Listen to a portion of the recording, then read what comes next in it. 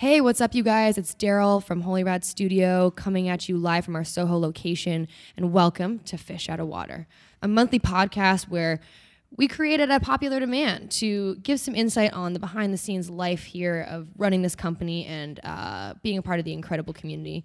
We hope to shine a light on some really interesting things, not only about the people like these lovely ladies here, about what we do, but also about to explore some curiosities and to point some questions on some things that we encounter from our members, from our clients, and more. So today, our wonderful guest for our third episode is Saskia. Saskia is an incredible human being. I wish I could be like her when I grow up. Me too. I've known Saskia for about 20 years. And I have a privilege to call her my family. Growing up, I think as third culture kids, we don't always get the privilege of actually building relationships with our blood family. And so as a result of our parents' very close relationship, I'm very fortunate to have you in my life. And so today we're gonna give a little bit of insight on how wonderful you are. So I also have my co-host here, Elena Franco, head of research and development. And as well as Saskia, you're another host that we're also interviewing. So third time's the charm, right? So yeah, why don't we jump right in? Why don't you tell us a little bit about what you do at the company? Well, hi, I'm Saskia. I'm the content and operations director at Holyrad Studio. Yes, you are. I've been working here for about 3 years. Oh my God. It has been about 3 years, right? I don't know. Time is crazy. I became an intern when I What year are you in school? I just turned 20. Yeah. So 2017? 3 years. It's coming up on 3 years. Was that 2017? 2017. Yeah. And I, like Daryl said, I've known her, for about 20 years. But when I moved back to the UK, I didn't see you for about a decade. 10 years. Yeah. And then I moved to New York because I got into Tisch for film and TV. And in my second year, I had to create a documentary for a documentary class. Yeah. And I said, I want to make it on Daryl because she's running this studio and it's doing really incredible things. And I came in at the Clinton Hill location. Yeah. So you just opened up the Clinton Hill location. And I came in to tell you that I wanted to do a documentary on you and what you were doing. And there were 2 chairs in the office. We were. And I think, Elena, you know what's funny? You were there. Do you remember? Do you remember me coming in and you ordered Seamless to the wrong location? Oh my God, that's when I came in. That's when I came in. Snowing. Yeah, and it was and snowing, I used this whiteboard to flush out this law. It was whatever. I was in some law class. Yeah, yeah. And I sat on the floor and Daryl drew out. Elena's still upset about her fucking bagel. Oh my God. You live here now, it's fine. If we knew in that moment that the 3 of us would be running the company. That's a moment right there. And Daryl drew the business model on the whiteboard for me, and I said I want to center the documentary around that. Long story short, I knew I fell in love with Holyrad because I filmed, I think it was between 20 and 40 hours. I mean, it's okay, you guys, she was supposed to make a documentary that was supposed to be how many minutes? Less than 10. Yeah, and she got 40 hours of footage. I think that maybe she just didn't want to go to class. I didn't want to go to class. I wanted to be at Holyrad all the time. I made the documentary. I started interning. Daryl asked me what I actually would want to do as an intern. I remember loving that question. I wasn't told what to do, and I said, you guys need more video content. Yeah. So that's kind of where it started. And then you offered me equity in the company when I was still at school, and I said, okay, but I have to graduate first. Then I had a mental breakdown, and then I dropped out. Okay. There's lots of juicy tidbits in there where you're skipping way over so much. So, why don't you ask some questions? Yeah. What do you got? So, from the moment that you were like, oh my God, I love this place, leading up to I'm dropping out of college. Yeah. Because like that is a big. Well, you were at Tisch, right? You were I at was the at same Tisch. university that I went to. I was at Tisch for film and TV, and I had a lot of issues with the program, but I didn't understand what the issues were until I started freelancing through Holyrad's production company. Until I started freelancing at the same time as going to my classes. Yeah. And that was a really weird, I guess not, limbo is kind of the word for it, a weird limbo to be in because you're experiencing the real world and monetizing your craft, and then you're also going to school for it at the same time.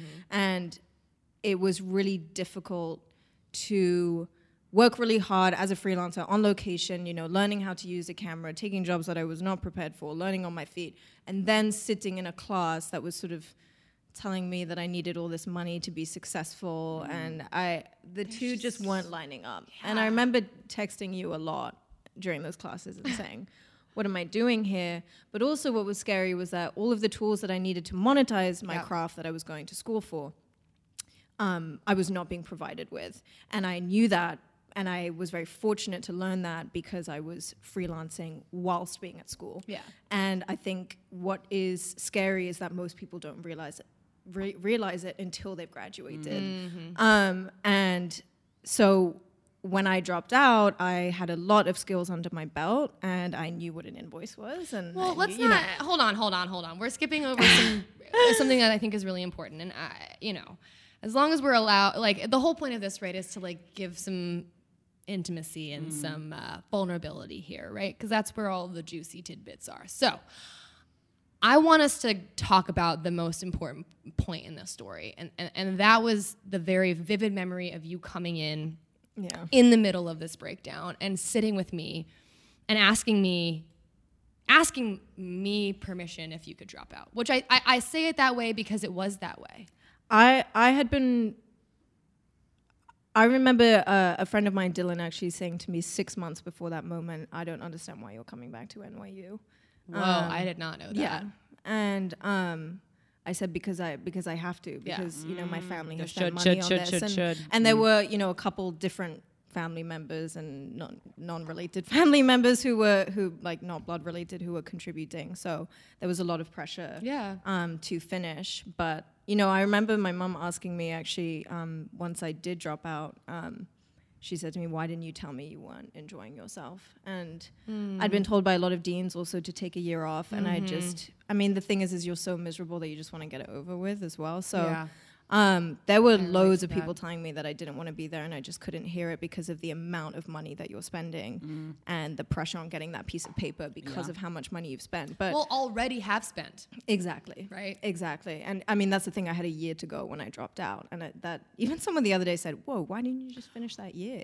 What was the moment like when you like made that decision? Like, where were you when you were like actually? It's kind of like the moment when you came into my apartment and I was like, I actually don't ever fucking take the bar like again. Like I don't want to even I don't want to do anything remotely close to that, so why am I working so hard in this thing for this thing that I don't even want? Yeah, I had a really gruesome breakdown that like my sister witnessed as well, and that was tough for our relationship, but I couldn't get out of bed for like a week, and then I had the really sort of the peak of the breakdown, and then I went into Holyrad the next day, and I sat with Daryl and I said, what do I do, because I don't want to go back. And I remember you asking me, do you feel like you've learned everything that you possibly could? And this kind of leads me on to what was tough about Tisch was that, yes, I felt like I had, because I had completed all of my film credits, and I went to do film. I didn't go to do French. I didn't go to do gen eds. I didn't go to do those classes.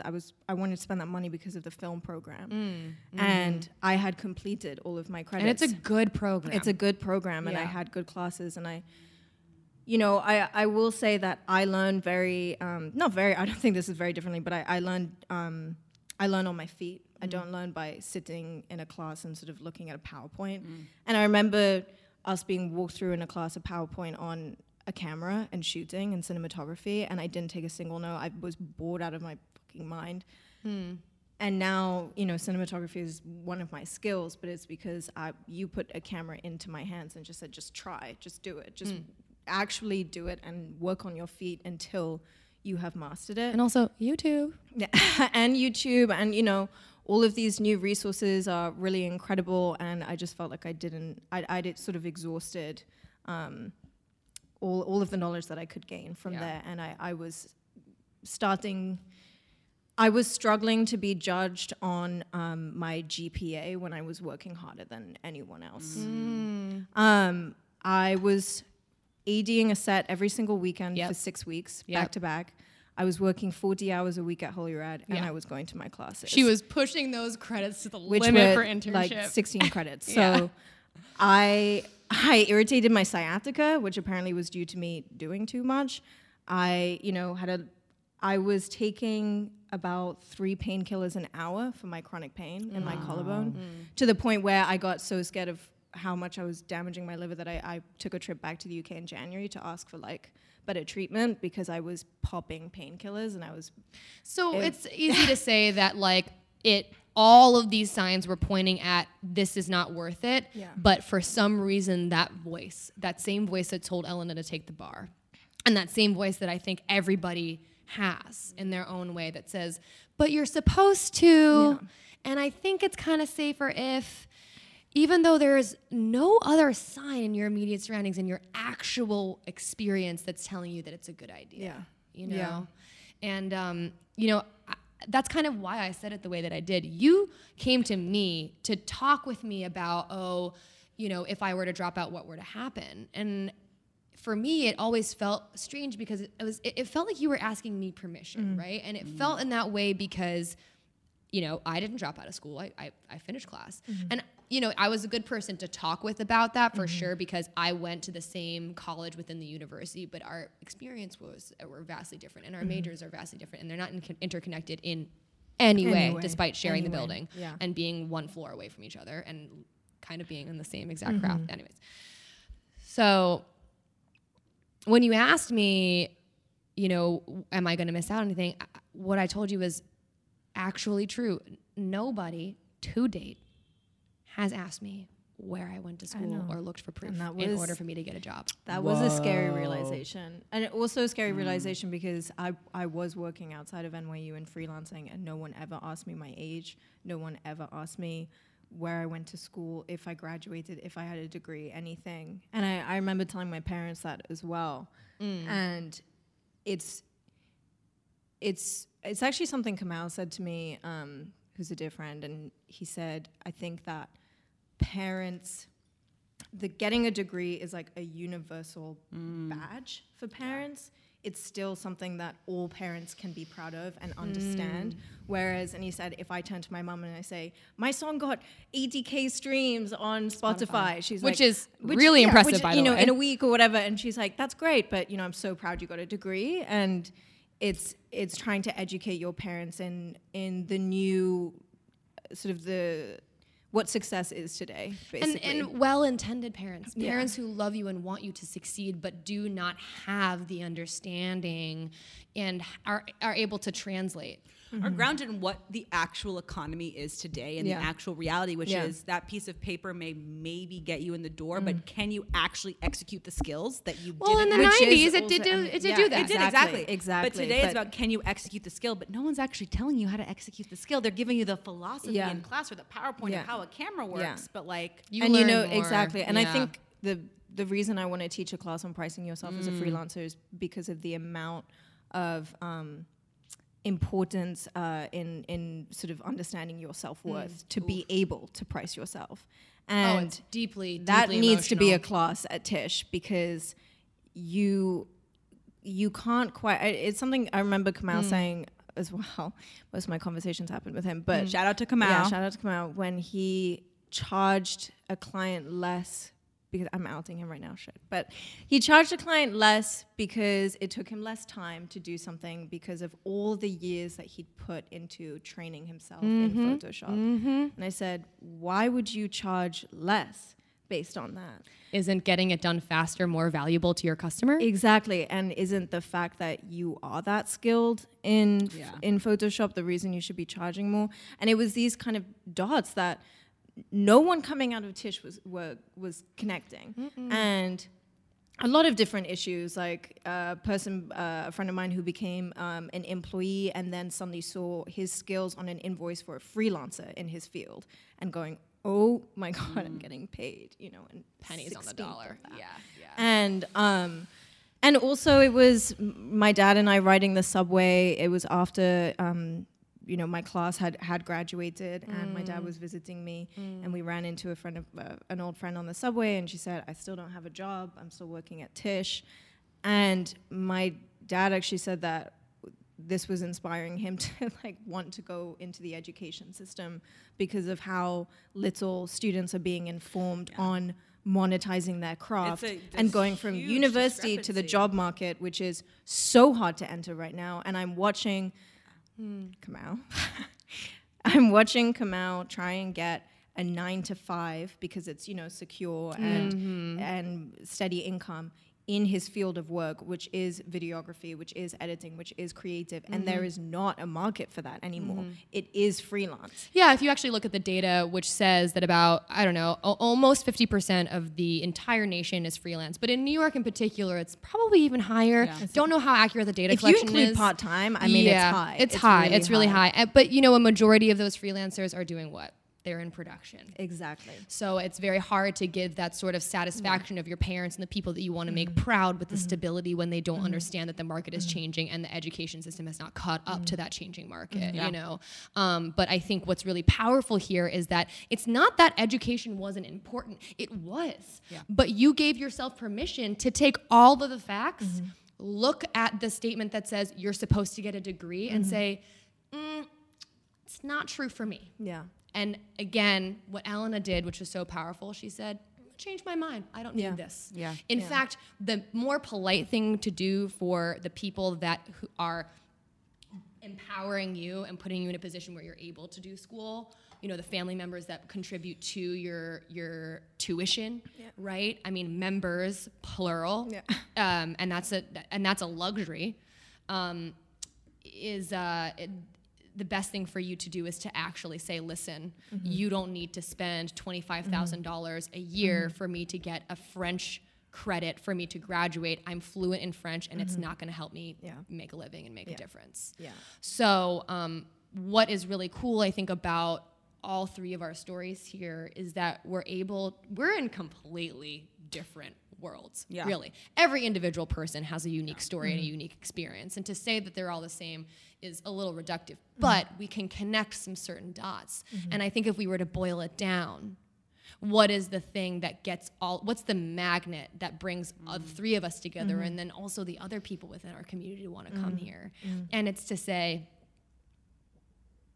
you have the permission to do what you want. Yeah. You can do what you want and you can make a living. Exactly as you are, right? Because your experience of going to school, it's like everything I've done, I don't regret it. I don't regret going to law school or even trying to take the bar. Going to NYU brought me to Holyrad. Exactly. I'm very thankful for that. What you're doing with that. Yeah, you have the power of choice.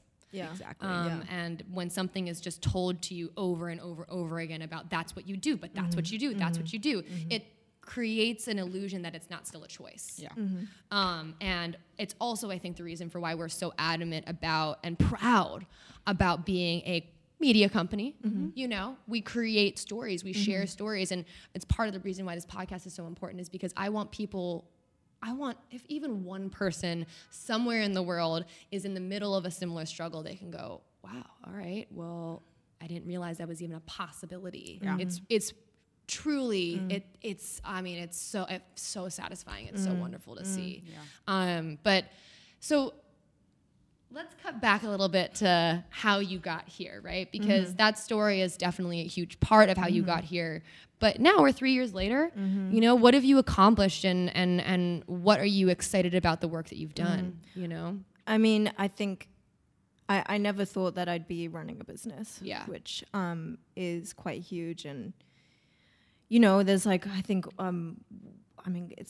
it's about one student in Tisch that gets accepted into the dual degree of business and film. I didn't know that. Yeah, it's really, really competitive, and there's a really long process for it. And I didn't even apply for it because I just didn't think that that's for the direction that's the direction that I'd be going in until I realized that the freedom in being your own boss and the freedom in creating your own job. And that's what's also so exciting about entrepreneurship is you are creating your own job. Yeah.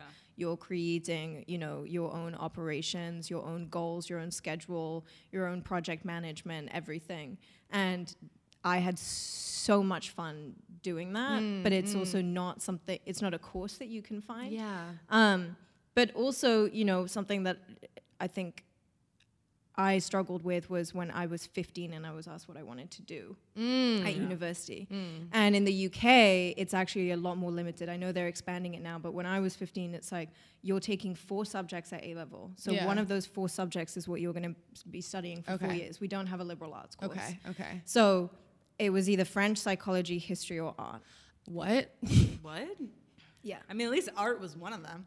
But art, I said to them, okay, I want to do film. Yeah. And my art teacher called in a meeting between my head of year and my mom saying she's not going to get into NYU. She's not good enough in film. Oh, wonderful. You know, that Love the that projections British from way other of people. really supporting your students and Wow. having faith in them is just not. I mean, it's also British mentality. You don't think that you're the best. Yeah. You know, and I remember also having to apply to American universities and someone who was helping me saying, no, you're the best thing that's ever happened. You have nowhere That's to the improve. American way, And I was like, like, what? No, that's not me. You know, and our head of year, who was American, was actually rewriting my teacher's recommendation letters, because where they'd say, well, you know, Saskia could improve in this, she'd be like, nope, she's incredible at everything. And it got me in, which was really exciting. But I did film because my mom said she wouldn't pay for photography. And so I found a film course that was, I mean, absolutely incredible. It cost £10 for 6 weeks. Wasn't it like of a flyer that you saw Yes. at a bus stop or something like Yes. that? And it was £10 for 6 weeks of intense film course. Wow. And I remember talking to a freelancer for the first time. I didn't even know what a freelancer was. You gotta find those people. I You know, gotta thank I them. know. And he explained what it was to kind of have his own schedule and everything. And that's, you know, where I did see an intersection between running a business and just being a freelancer. And I've even tried to explain that to friends of mine, where I've said that I think people aspire to be a freelancer because it's the dream to work, you know, 2 days out of the month and then do nothing the rest of the time. Yeah. But at the same time, if you're going to reach that point where you do get those 2 huge clients a month, and then you're traveling and you're doing your own passion projects, you have to actually run yourself like a 9 to 5 for a couple years before you can get to that point. And I think that's where people struggle the most, is Totally. as a freelancer, it's like, why aren't these jobs coming here? You know, and my mom even said to me recently, she said, what's it like being a freelancer? And I said, it's as if on the first of the month, a timer goes off. You have 30 days to make your rent, and then on the 30th day, you drain your account and you drain all the money that you've made, and then the timer goes off again the next day, and you live like that. And so I understand why people go for 9 to 5s that are, you know, more secure. But and trade-off. Yeah. Exactly. But something that I've seen, I think, 3 times in the past couple months happening to our members is that they are going into a creative 9 to 5, right? Which are hard to come by now, and people really want that stability. Yeah. But the amount of work that they are doing, and you think about how much money they could make if they were paid as a freelancer. Paid as their own business, right? Paid Because as their they're own, okay, an employee. LLC, whatever, you know, paid as their own business. Yeah. And that actually what sort of these companies are doing is giving you that stability, giving you, you know, healthcare is included too. Like, But also, you guys, that's literally what happened to me. Let's cut back to episode 1. I got a job as the head photographer of a Y Combinator backed fashion platform. Okay, like, first of all, just Google Y Combinator. It's a huge angel investment firm. It was a big deal, right? But the trade-off was, oh, I'm going to take this job, and then I'm going to have all this extra time to, you know, to pursue the things that I actually care about, right? Nope. No time. There was no time. They take your time for that. You are paying your time for that quote-unquote stability. And guess what? I didn't even own any of the content. To this day, I cannot show that work in my portfolio as an example of my capabilities. 100%. and you know, and what's scary as well is, going back to one of the examples and the people I'm thinking about that this happened to, is the 2 people who were running his company are pocketing his freelance prices. Like, they're an agency, so his job is actually being priced correctly when they charge the client. But what he gets paid out is his salary. It's like, if you want stability, you have to take a lower cut. And I think, you know, I think that there's something really powerful about your story, Saskia, because you're right. You were given an insider sort of trade opportunity to call the bullshit, you know? And it's not pointing a finger at any particular institution or particular person. What we're saying here is, hey, we're noticing a problem. Let's actually fix it, you know? But also the problem is people aren't even aware of the problem because it's too late by the time they realize. It's too late, exactly. And in school, where, you know, not that everyone goes there, but it would be a good place for people to be educated about these things, to be told to look out for these things,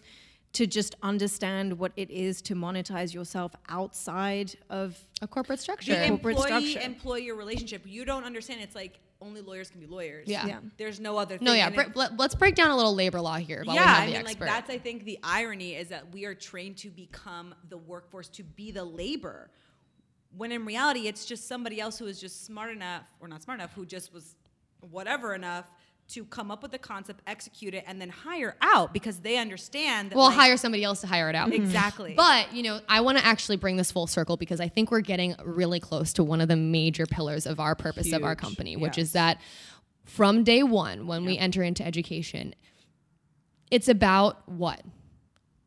Arrive on time for the bus so you'll miss it. Yep. Ding, time's up, right? Sit forward, look straight, listen to this person, copy it right back. Yep. What are we being trained for, right? We are being trained to be a worker, a factory worker, an employee, all the way up to an MBA. You get an MBA not to start your own business, but become a better employee for some other large corporation. Corporations will pay you to get educated and pay for your education to get an MBA. Why? Because you're learning how to be a better employee. And so what's really hard and what we're trying to do at Holyrad, right, is to say, listen, you want the freedom of being a freelancer, this dream, right, of being able to you dictate where you're going to be. You dictate who you're going to work with. In order for you to do that, you have got to learn all the skills that have been purposely, systematically left out of your education, which is problem solving, right? Well, I mean, I would love for our elementary school to replace mathematics with just like basic IRS taxes. Yes, that would be wonderful. I'm not sure if anybody's out there listening that has that political power, but that would be awesome.